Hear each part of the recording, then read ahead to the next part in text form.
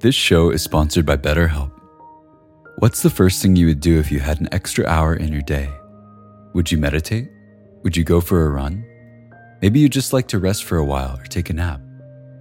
Therapy can help you find and prioritize what matters most so you can do more of it. It's a great way to increase self-awareness, develop coping skills, alter negative behaviors, and more. If you're thinking of starting therapy, give BetterHelp a try. It's entirely online and designed to be convenient, flexible, and suited to your schedule. Learn to make time for what makes you happy with BetterHelp. Visit betterhelp.com/insighthour today to get 10% off your first month. That's BetterHelp, HELP.com/insighthour. A new year is a new chance to focus on you. You're probably already picturing yourself struggling at the gym, but not all self-help has to mean suffering. Squeeze.com is making it easier than ever to elevate your wellness by delivering a juice cleanse right to your doorstep. It's the easiest juice cleanse you'll ever do that may aid in weight loss, eliminating bloating, clearing your skin, boosting your energy levels, improving sleep, and breaking bad eating habits. Meet all your health goals from the comfort of your home. Get free same-day local delivery or fast free delivery nationwide with code WONDERY today at squeezed.com.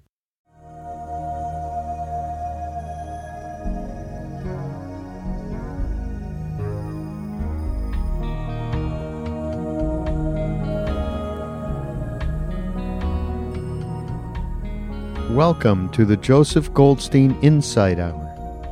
This podcast is an expression of our shared interest in self-discovery. Join Joseph as he shares his deep knowledge of the path of mindfulness. If you are interested in supporting this podcast, please go to BeHereNowNetwork.com/Joseph.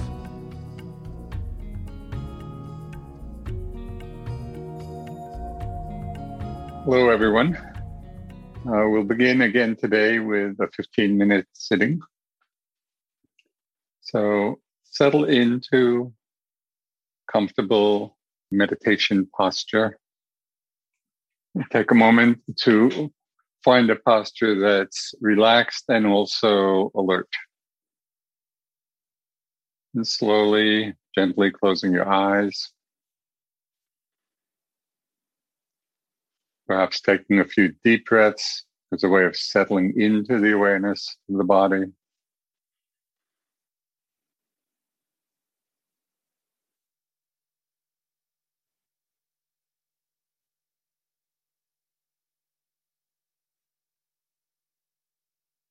And softening the eyes,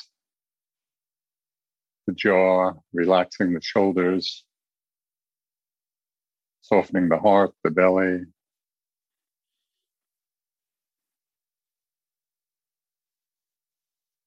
And simply settle into the awareness of there is a body.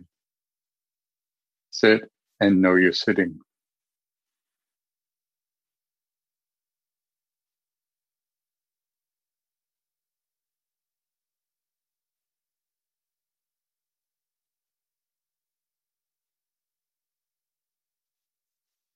And within this framework, there is a body. You may become aware of the body breathing, the sensations of the body breathing.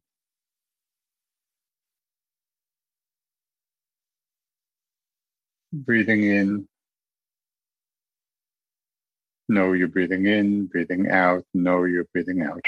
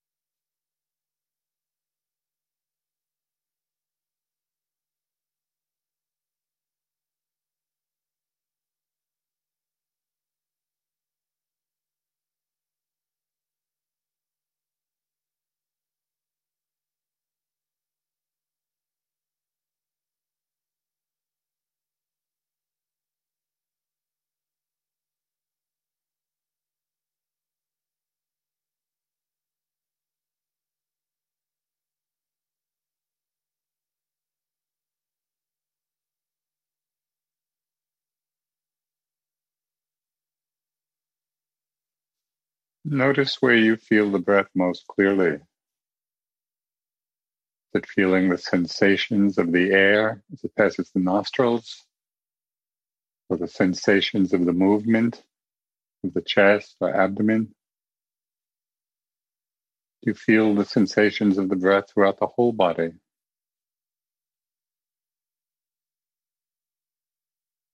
Simply to notice breath after breath, how each one is being felt.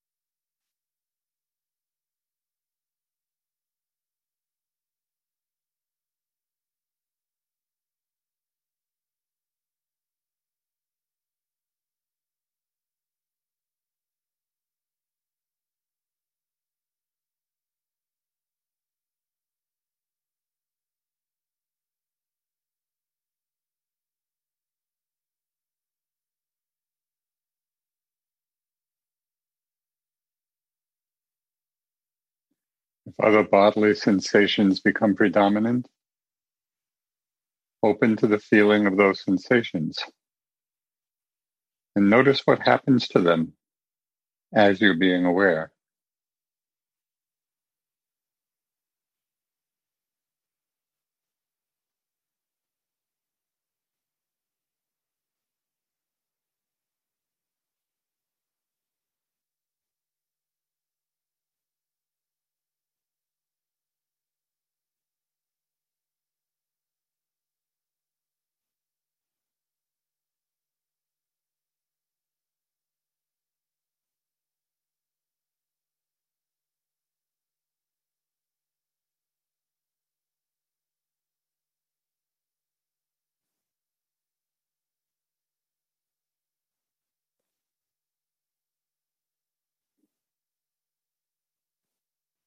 And stay alert for the arising of any thoughts or images in the mind. As soon as you become aware that the mind is thinking, you might make a soft mental note of thinking or an image seeing. And notice what happens to that thought or image as you're being mindful.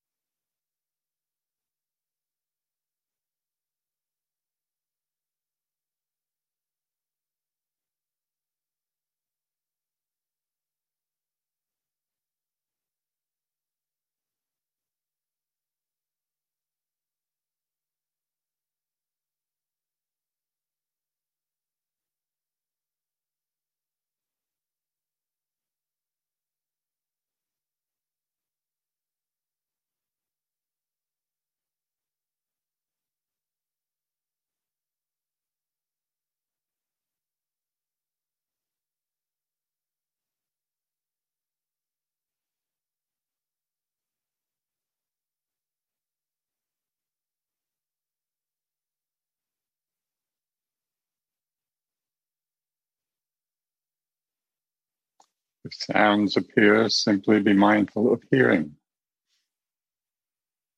and settling back into the awareness of the whole body sitting, of the body breathing.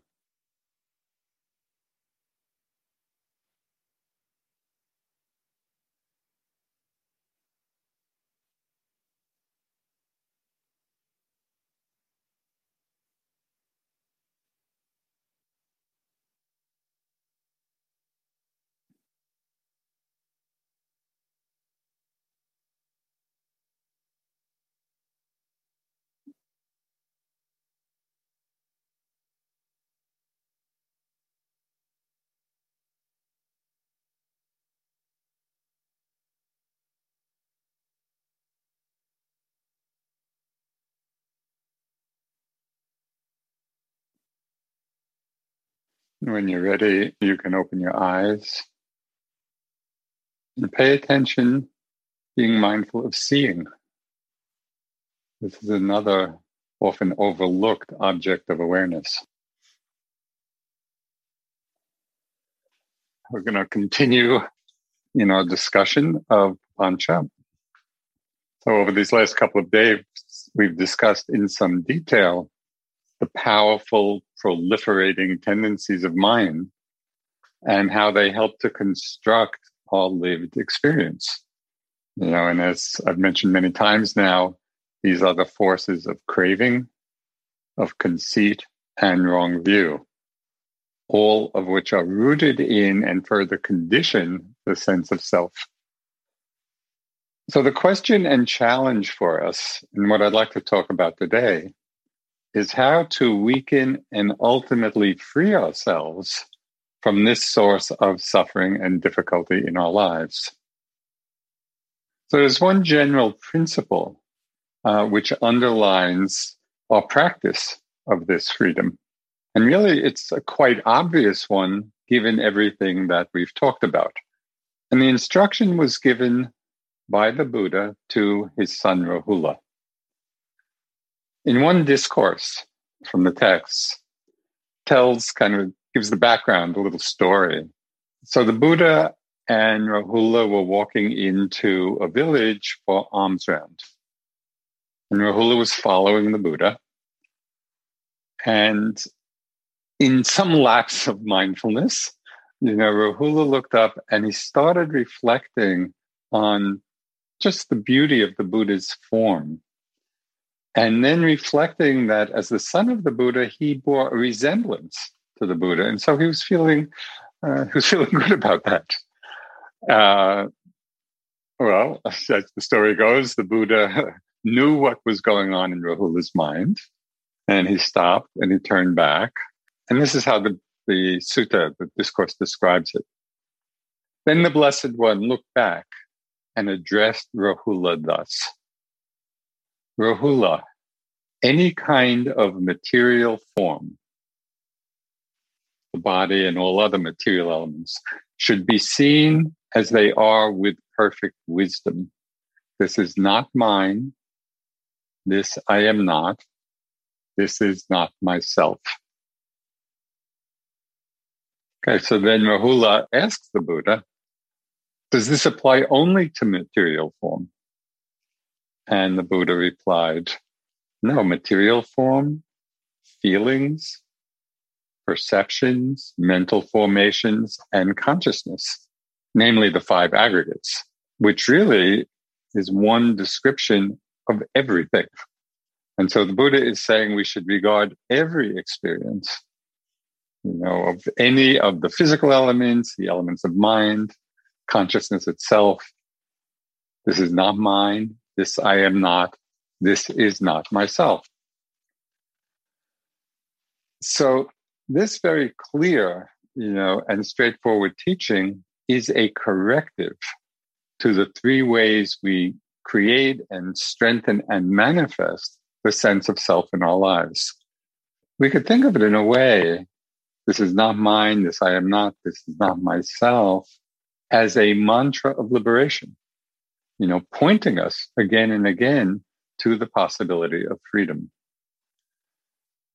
Philip Larkin, who is an English poet, he captured, in a way, the motivation behind this investigation, this instruction, when he wrote, I'm tired of going around pretending to be me.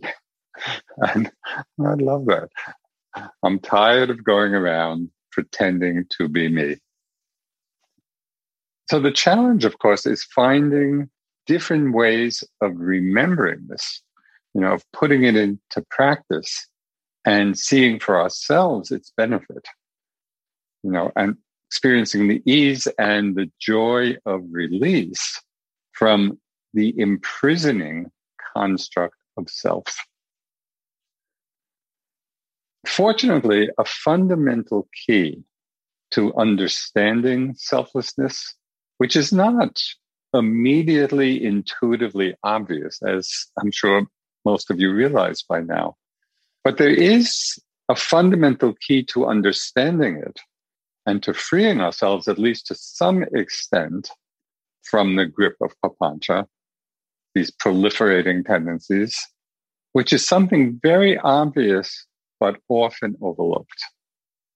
And that is investigating with greater precision and greater refinement the truth of change. Well, there's a famous Japanese poet, Ikkyu, and I just want to read a couple of lines from one of his poems. He said, "Look very closely. Only impermanence lasts. This floating world, too, will pass." So that's such a good reminder. Only impermanence lasts. That is the truth of change. Even this floating world and everything in it will pass. And as I've mentioned, it's not hard to understand this conceptually, right? We all know that things change. It's not an esoteric truth. But we don't usually apply the wisdom of that understanding into our daily lives. So the Buddha often used similes, and metaphors to bring his teachings home, because sometimes a simple image can reveal a deeper understanding, or highlight a deeper understanding than a long philosophical discourse. So I'd like to offer one image highlighting this very fundamental teaching of the Buddha, namely that everything changes. We really should make that our mantra of liberation, to remind ourselves.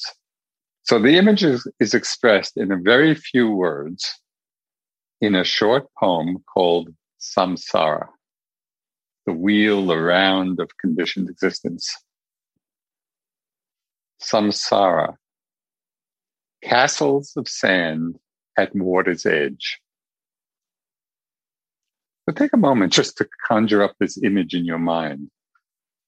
Castles of sand castles at water's edge. The fragility and the impermanence of these constructions, these sandcastles, are so clear. A wave comes and washes them away. Washes away our carefully constructed castle, whatever that castle might be, Or maybe a heavy rain comes and demolishes the sandcastle. Or maybe a gaggle of kids comes along the beach and just stomps on it. The castle of sand has no intrinsic stability, no intrinsic existence. So obviously, it's subject and vulnerable to changing conditions.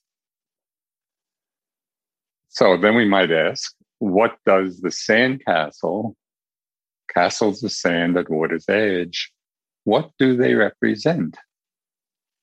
Everything that is constructed, everything that arises out of conditions. And upon reflection, we see that this includes everything.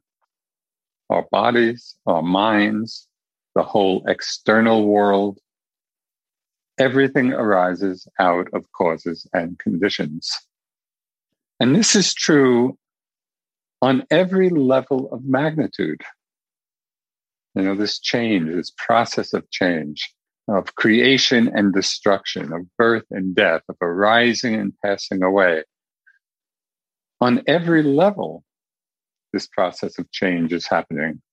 As I think I've mentioned, we might think of the changing nature of galaxies and stars or planets, of civilizations, of societies, of individuals, with all of our various thoughts and feelings and life stories, of cells and molecules and atoms and subatomic particles. All are castles in the sand. Nothing at all in this whole range of phenomena. Nothing at all is stable and fixed. And when we investigate our own experience of impermanence through mindfulness, and with greater and greater clarity, we see that nothing is really lasting long enough to be considered self. Our bodies are always changing, and thoughts and images and emotions come and go. And even consciousness itself, which we often identify as being a self. But as our practice deepens and the mindfulness strengthens, we see that consciousness itself is arising and passing in each moment. It is a process rather than some fixed, stable entity. What we're calling self, or what I might call Joseph, is not some stable reality in itself. But as I mentioned, it is a designation. It's a useful concept designating, the kaleidoscope of appearances of continual change. So this is what we want to see in our practice. Now, there's another aspect to this as well. And that is, we see that all of these changes are following their own natural laws. And they're not simply subject to our will and wishes.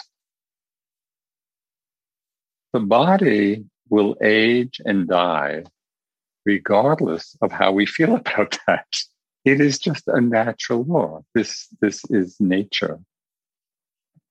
And the mind, as we all know, often feels as if it has a mind of its own. We see that in very many respects, it is ungovernable.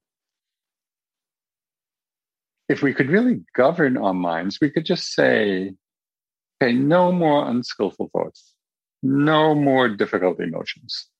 So that would be easy if that could happen. But it doesn't happen like that because everything is following, we could call it natural law. So there is a possibility of directing outcomes to some extent if we understand the laws governing the conditions necessary for a desired outcome. If we understand the lawfulness of it, and we understand what conditions are necessary, then we can cultivate those conditions, and hopefully, at least some of the time, we will experience the outcome that we desire. And this is really the great gift of the Buddha's teachings, because he laid out so clearly the conditions or the causes for suffering in our lives. And he laid out the conditions and causes for greater ease, for greater peace, for greater freedom in our lives. So given this deep understanding and experience of continuous change, right, it's like the flowing water of a river, and that conditions are not simply subject to our will. The Buddha's instruction to Rahula, and we really want to understand it as the Buddha's instruction to us, becomes a very direct pointing to the possibility of freedom. And again, to remind you, in the Buddha's words, see everything with perfect wisdom. This is not mine. This is not I. This is not myself.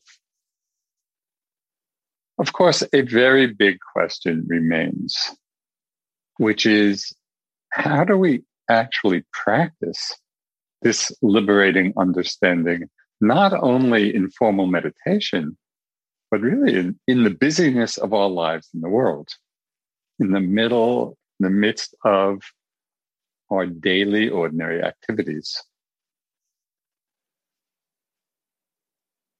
So going back to the story of the Buddha and Rahula, So the Buddha gave Rahula these instructions. And, as I said, they were walking into town for alms.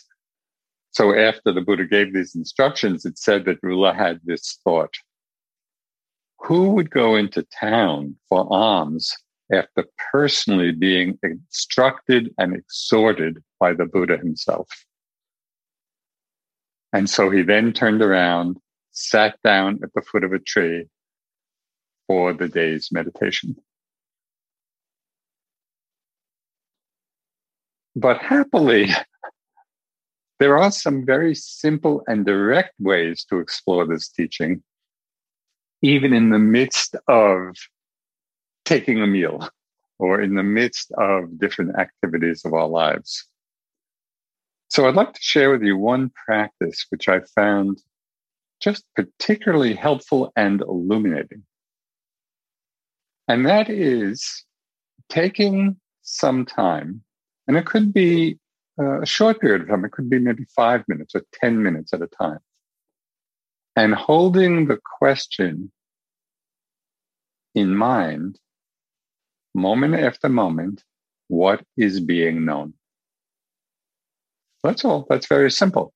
We just settle back and become aware, pay attention, be mindful of what is being known moment after moment. So, for example, with eating, the conventional answer to the question, if somebody asks, well, what are you doing? You'd say, I'm eating. Thereby strengthening that sense of I am, strengthening the sense of my food.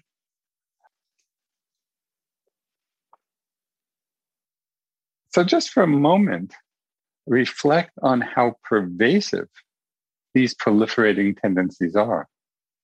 That response would just be the very normal response that all of us would have in answering that question, what are you doing?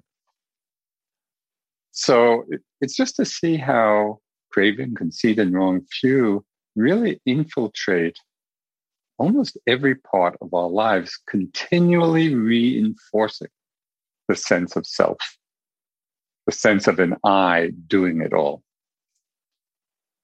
But with interest and with strong mindfulness and investigation, and with the question, moment after moment, what is being known? We see that experiences are really arising and passing away moment after moment. That what we call eating, or what we might say, I'm eating, are really sequential moments of the sensations of chewing and tasting and swallowing, interspersed probably with moments of knowing sounds or knowing sights, knowing thoughts. All of these things are being known. The sensations of the chewing and tasting and swallowing being known. The sound being known, a thought being known. And when the mind is settled back, into each of these experiences with bare attention, seeing how each one of these experiences, which are very simple, they're very ordinary, and we don't have to have been practicing for 30 years to be aware of all of these moments being known. We see, for ourselves directly, how quickly they're all arising and changing and passing away, moment after moment. And when we see this, then, and this would be very helpful to notice, if you make this experiment, that when we're with our experience in this way, settled back in a relaxed way, it really becomes quite effortless of just, okay, what is being known? Different sensations of chewing, of tasting, of swallowing, of hearing, of seeing, of thinking. When we're settled back in that mode, then there is no forward leaning into the next moment. And for example, in eating, wanting or craving a new taste even while we still have food in our mouths from the last mouthful. It's so interesting just to notice how conditioned we are to be leaning forward. It's that craving for becoming, craving for a new hit of sense pleasure. How it keeps us leaning forward, anticipating, wanting, craving, all rooted in that sense of I am. But when we settle back and simply are aware, just different things being known, all of that falls away. And we really come to a place of much greater ease, much greater balance in our lives. There is no sense of I, no sense of I'm the one eating. There's no agitation or perturbation of mind. So here I want to highlight the importance of language and how the language we use to describe our experience can so deeply condition our understanding without our even realizing it. So I've mentioned how we basically misunderstand the meaning of the word self, right? Taking it to be something real, something substantial, rather than being a simple designation for a changing process, for the unfolding process of our lives. So here in this exercise of holding this question, what is being known? It changes our usual linguistic framework. Just in the framing of this question in this way, it changes the linguistic framework from the active voice to the passive voice. So in the active voice, generally, we would say, I'm eating, I'm walking, I'm doing this, I'm doing that. So there's the subject, the verb, the object. But this very most common use of language, this is how we usually speak, and write in this active voice. Unknowingly, it's reinforcing the sense of I, the sense of self, because that's how we're constructing our language about the experience. It's so interesting that this use of language already posits the I. Someone knowing these things, someone doing these things. Although writing teachers will often advise against using the passive voice, in this particular meditative context, I have found it so amazingly useful. When we relanguage what is happening, relanguage to ourselves, it's not that we're necessarily giving voice to it, but when we relanguage our holding experience from I'm knowing this taste, I'm knowing the sound, to a taste being known, a sound being known, a thought being known. Just in this way of languaging, in this construction, there is no self, there is no I, sounds being known. It is so simple. And as you do this exercise, you could also try it in walking. And this is where I first began playing with this. And again, just found it so helpful. So I was just doing walking, framing it in this way, just the sensations of the movement being known. The whole walking practice became so effortless because the knowing was happening quite spontaneously. Just in the movement being known, touch being known. So we begin to find that greater sense of ease, and we could even say spontaneity, in the knowing of our unfolding experience.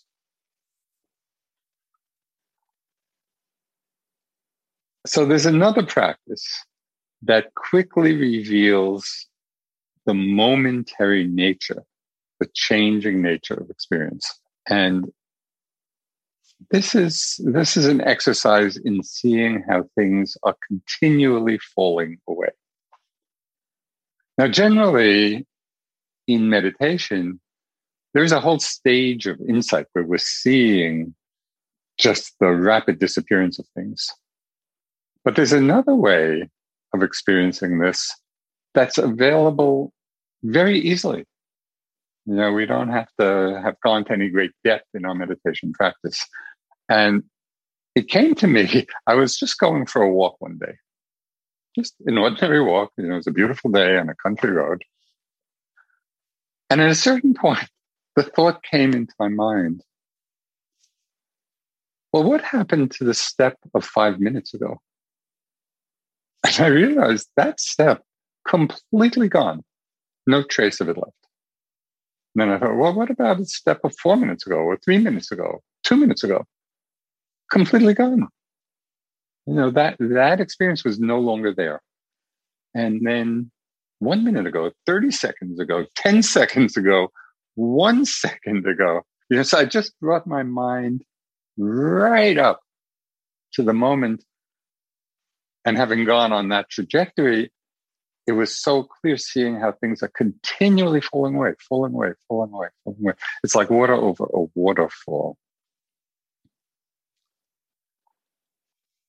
So I would suggest, if you like, to play with this, because it gives such an immediate and direct experience of the impermanent insubstantiality of experience. So it's no longer about, the Buddhist philosophy. It's about our own direct experience of this truth of change in a very immediate and powerful way. Because in being on that cusp of change, things falling away, it's so clear that it's not even possible to hold on to things, when we're seeing that clearly. Okay, so we can use the exercise of what's being known.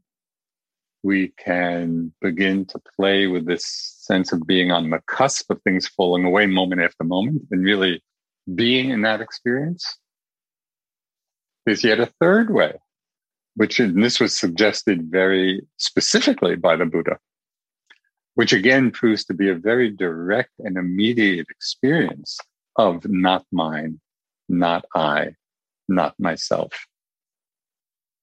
And this is using the framework of the physical elements, which, again, as you'll see, reveals the importance of how we language things, and how conditioning the language we use can be, and how language can reinforce the subtleties of Papanca even without our realizing. So in this particular exercise, in using the framework of the physical elements as a way of languaging our experience, just want to remind you that in the classical texts, the Buddha used a kind of shorthand, which was common in those times, to describe the experience, the felt experience of the different physical elements. Okay, so here in talking about the elements, we're not talking about, the periodic table of elements that we might have learned in chemistry class. So this is quite something different. Here we are actually using a terminology to describe the felt experience of different physical sensations. And these are classically described, in the Buddhist time and in the texts as the earth, air, fire, and water elements. So we're doing walking meditation. And again, keeping in mind that we're going to bring in this framework of the elements. So we're doing walking meditation. And what's interesting to notice is that even when we're being mindful of the movement, there can be a certain and subtle overlay of an impression, I'm walking. It's not that the thought is even active in the mind, but it's almost just some subtle sense of the way we're holding our experience. Right? I'm walking, even as we're being mindful, of the different sensations. Or there could be an almost subliminal overlay of the image of foot or leg, and then my foot or my leg. So as an experiment, and I'd really encourage you, if you're interested, for you to play with all of these different ways, because for me, they were all very revealing. They were impactful. They changed my understanding of things. So as an experiment, and again, it can be for a short period of time. It could be maybe 5 minutes or 10 minutes, of your walking practice. Start noting the movement and the touch in terms of the elements. So, for example, as I was doing this, as I felt the sensations of the forward movement, I noted, or I framed it in my mind as air element. The feeling of movement, the sensation of movement is air element. And then as touched the ground, felt the sensation of hardness, I noted it and held it as earth element. So I just did this for a while. Oh, air element, earth element. And I was connecting, those notes or those words with the actual felt experience of the sensation. So it wasn't just kind of words going on in my mind. It was connected to the feeling of movement. Oh, this feeling, air element, touching earth element. And it was amazing. Within a very few steps, just by doing that and by repeating that, the concept of foot or leg, even on the subliminal element, completely fell away. The whole sense of I'm walking completely fell away. There was just earth element, air element. It was so clear and so immediately obvious that the earth element or the air element, they weren't mine. They didn't belong to me. They weren't self. They were just the basic physical elements, completely non-personal, manifesting their own nature. In those moments, no I, no me, no mine. And so just as a foretaste, even now, before you even do or make this experiment, consider whether you would even say my air element or I am the air element. We would never express this experience in that way. So if you practice this, and I have found this to be so helpful, I bring this in even outside times of formal walking meditation. I can just be moving about, and particularly in times if there's some, mental unease or disturbance of some kind, or even not, it's just in kind of the ordinary frame of mind, dropping in to this way of being with each step, because it frees us from the notion of I, me, mine, of self. It very much, just in the moment, can extricate us from our stories, which may be going on of, where there may be some kind of difficulty or suffering or unease, or distress of some kind. And because most of those situations revolve around a strong notion of I and self. And so we use these very simple techniques. They're not complicated. And we've talked about how practice is simple but not easy. This practice is simple and easy. So I would really, really encourage you to do it. Just air element, earth element, air element, earth element. And really having that experience of the non-personal nature of the elements of the body. So every time we do this, and again, it can even be for short periods of time at a time, it frees us. It cuts through the power of these three proliferating tendencies. Okay, if you're not quite yet inspired enough to do it, this perhaps will pique your interest even a little more.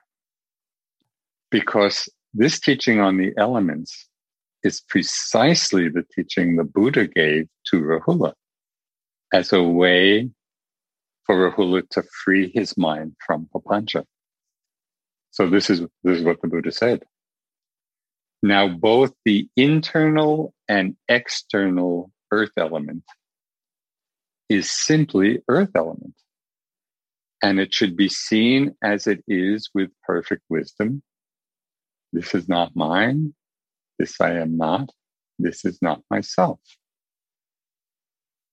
And then Rahula said, just the earth element? And went on to say, no, this is true of all the elements. You know? And so we can have the same benefit that Rahula got from hearing the words of the Buddha if we take these instructions to heart and actually apply them. You know, and you can really see for yourself the power of such a simple exercise. So again, I would really encourage you to experiment with all of these possibilities. You know, framing the question, again, perhaps even short periods of time. What is being known? Seeing things falling away moment after moment, being right at the cusp, that edge of the falling away, like being just at the lip of a waterfall. Or beginning to frame the experience of movement in terms of the elements. I find that all of these is just a reminder, and it feels really helpful to be reminded of this again and again, is that the Buddha was not interested in expounding philosophical views. That's not what the teachings are about. He was offering them all as instructions to us, you know, for practice, because these are the practices that liberate our hearts and minds. We can also see how deeply understanding selflessness or non-self, by cutting through these proliferating tendencies of craving, conceit, and wrong view, expresses itself in the lived experiences of the Brahma Viharas, which Shelley and Bruni and later today Kamala have all been teaching in terms of a formal meditation practice. Well, we can also see how the understanding of selflessness or non-self, brings about, you know, quite naturally, these beautiful, ennobling qualities, you know, of metta, of loving kindness, of compassion, of sympathetic joy, of equanimity, right in the midst of our daily lives. It's not simply limited to a formal meditation practice. So I'd like to just give you a few examples of how these really beautiful states of mind manifest when we're not caught up. They manifest naturally when we're not caught up in I, me, mine. But first, I'd like to just share one story about the arising of metta in a situation in which it was not at first manifesting very strongly. So this goes back many years, 1974. I had just come back from this long stint in Asia, in Bodh Gaya. And in the summer of 74, I was teaching at the first summer session of Naropa Institute. Right, it was just formed. You know, and there were these big classes with Ram Dass and Trungpa Rinpoche. And I was teaching the meditation sections of Ram Dass's big class. So there were a couple of thousand people here. It was kind of like a Buddhist Woodstock. It was the first gathering, so many people from all over the country who were interested in Eastern philosophy. So Ram Dass was actually giving teachings on the Bhagavad Gita, Trungpa Rinpoche, on the Four Noble Truths. But I had known Ram Dass in India, and he had invited me to teach Vipassana, to teach mindfulness as part of his big class. I was working really hard. We were having maybe 6 or 7 different classes a day. There were so many people. And Naropa had given me this small 1-bedroom apartment, faculty housing. So I was there teaching, working hard, busy. And it was that summer that a lot of my friends from India came back to the States. Of course, many of them had no place to live. They didn't have jobs. What should we do? Well, let's go visit Joseph in Boulder. Okay, they knew I had an apartment. So I don't know, maybe 6 or 7 of my old India friends showed up on my doorstep and kind of moved in to my apartment. Just sleeping on the floor in the living room. And for a while, I was getting a little upset by this. I was tired. I was working hard. And all of these people, were crashing in my apartment. So this went on for a little bit. I can't remember now how long. But then I started really just thinking about, okay, well, why is this? How am I getting caught up in this kind of suffering?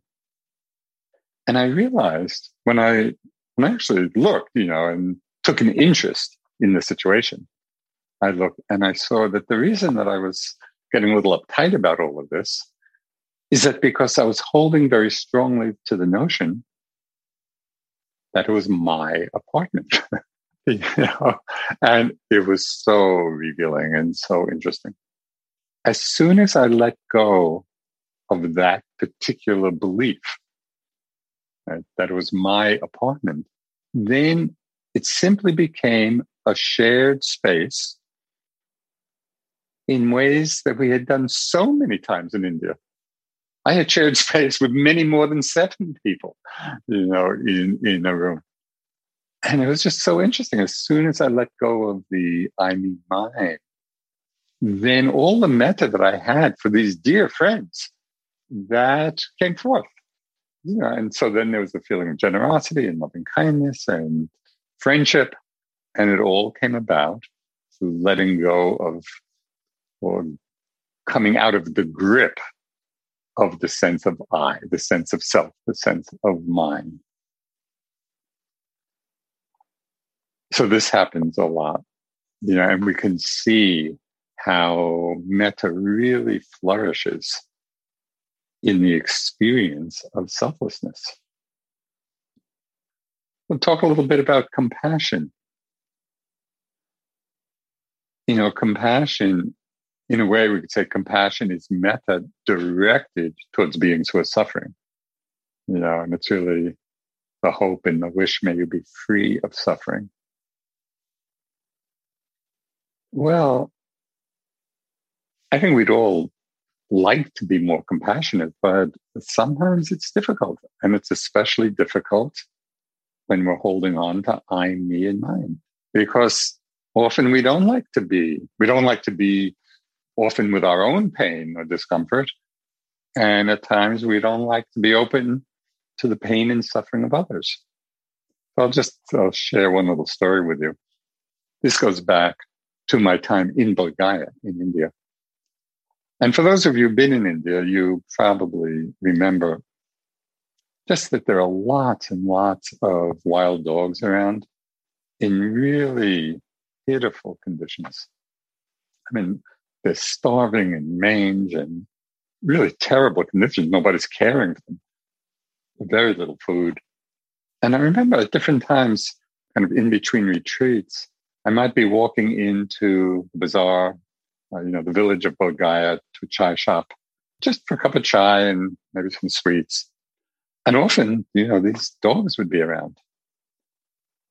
And it was very interesting for me to observe the range of my responses. There were times when I just didn't want to let it in. I wanted to enjoy just a relaxed time, enjoy my chai, enjoy the sweets, and just kind of blocking it out. And at other times, I'd be going to the tea shop, having the sweets, sitting. And if I was more open and less about I, me, mine, and just being there open to what was all around me, in the environment, and I could really let the suffering of these poor dogs, let the suffering in, and feel it. The compassion arose so spontaneously. I didn't have to think to be compassionate. It's just when I let go of the self-reference, and just was there in an open-hearted way, the suffering was so obvious. And the compassionate response came so effortlessly. It was really beautiful. And so I would just, share a little bit of food. Obviously, I wasn't going to solve the problem of all these starving dogs in India. But in the moment, and with those one or two dogs, I could do something. So that compassionate response, again, came out of letting go of self-reference, of self-centeredness. And it comes quite spontaneously. And this is what's so beautiful, about how our practice of insight and our understanding, our gradual understanding of selflessness begins to manifest in these beautiful ways.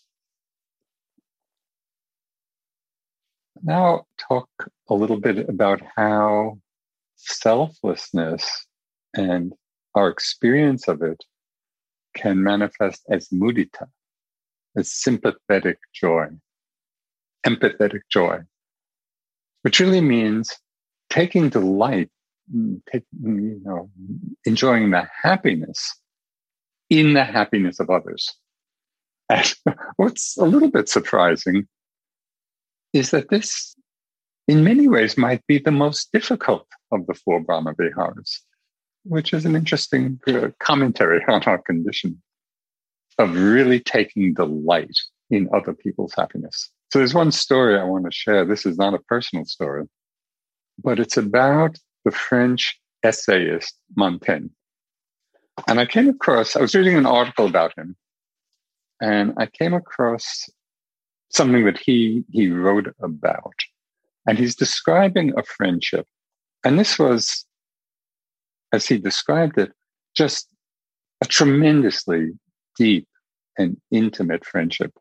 It wasn't a sexual relationship. It was just this very intimate and close friendship that was really a huge part of his life. So this is what he wrote about this friendship. And I find it so striking and so illuminating of a possibility that it's really inspiring. So this is what Montaigne wrote. In a truly loving relationship, which I have experienced, rather than drawing the one I love to me, I give myself to him. Not merely do I prefer to do him good than to have him do good to me, I would even prefer that he did good to himself rather than to me. It is when he does good to himself that he does most good to me. If his absence is either pleasant or useful to him, then it delights me far more than his presence. I find this quite amazing,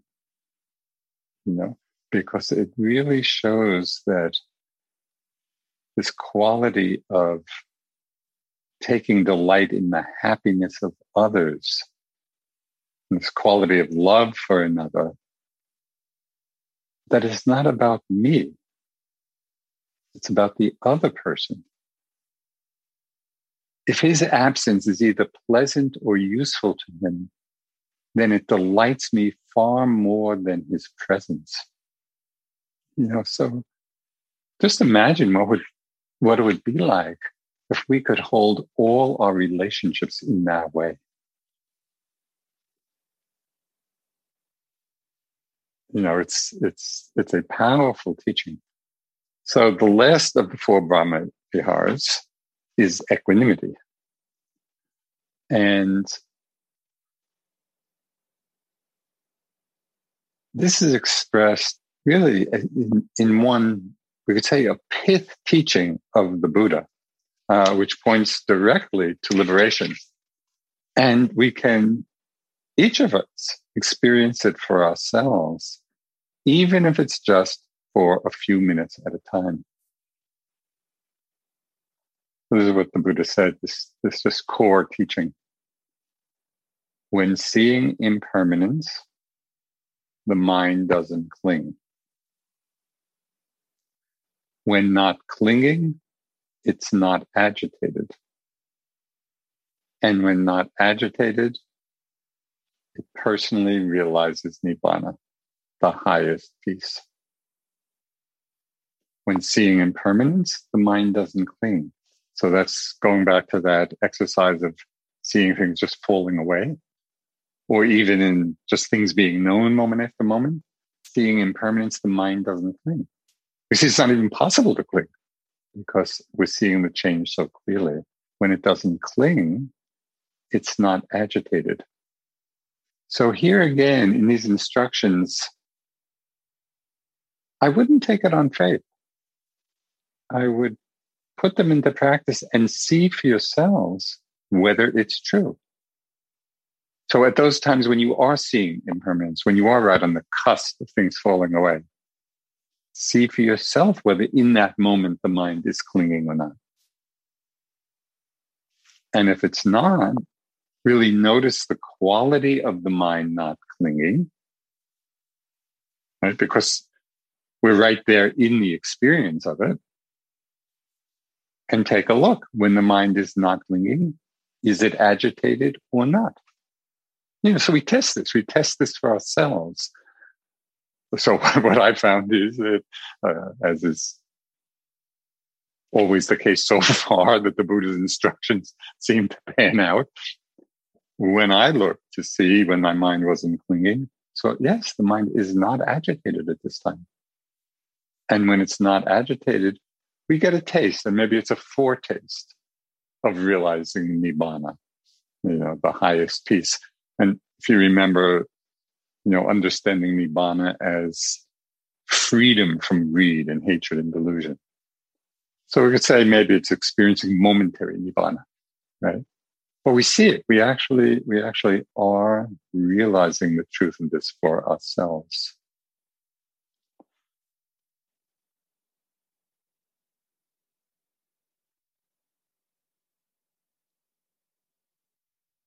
So I'd like to close with these last words of the Buddha.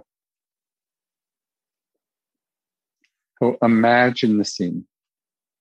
The Buddha, at the time of his death, what's called his parinibbana, died at the age of 80 after a lifetime of teaching, and he was surrounded by his disciples of nuns and monks and laywomen and laymen.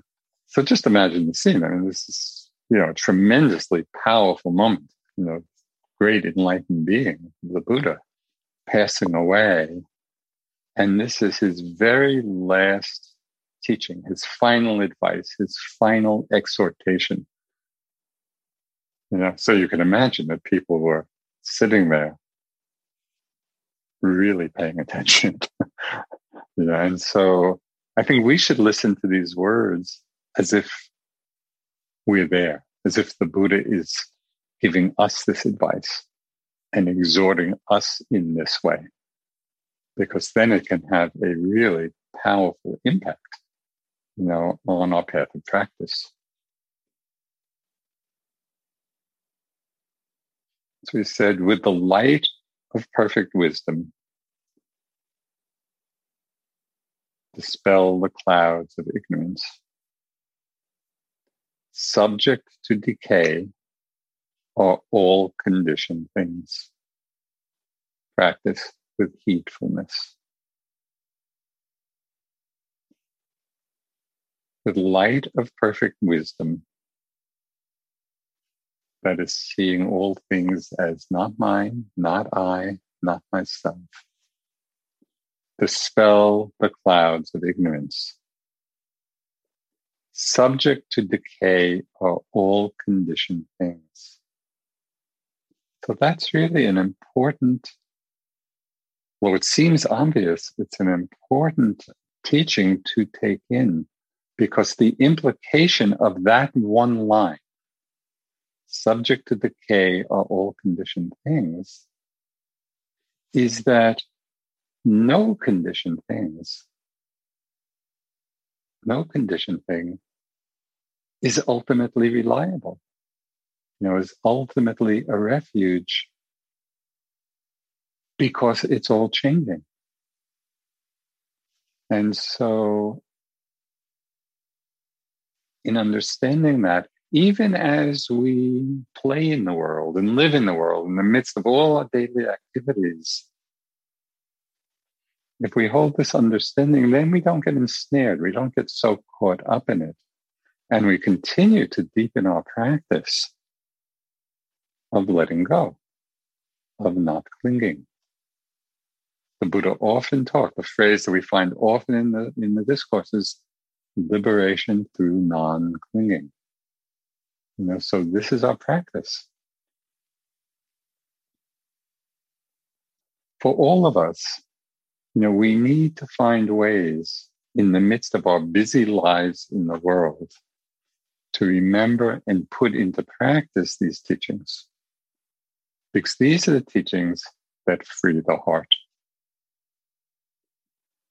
I find it inspiring to remember that people have been practicing this and realizing the fruits of the practice for thousands of years. And just reflecting on that and realizing that now it's up to us. We each have to do it for ourselves. So let's just sit for a couple of minutes just to let all the words settle, hopefully be absorbed and integrated into your understanding.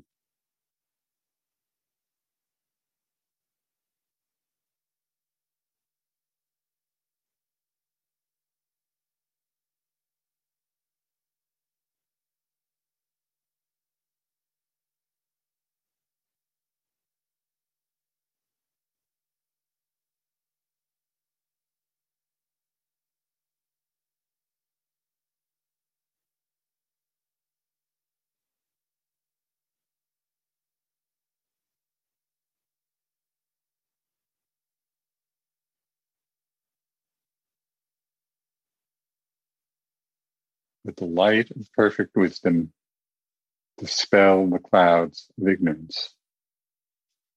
Subject to decay are all conditioned things. Practice with heedfulness. May all beings be at peace.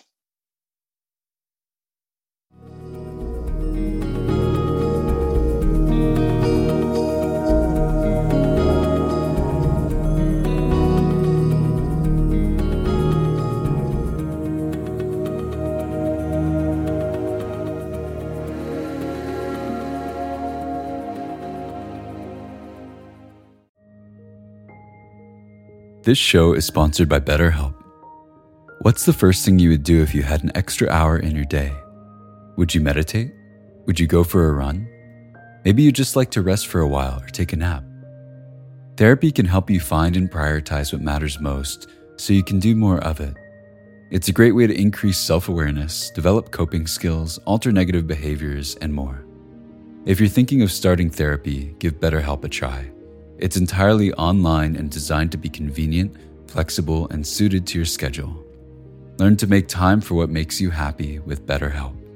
Visit betterhelp.com/insighthour today to get 10% off your first month. That's BetterHelp, HELP.com/InsightHour.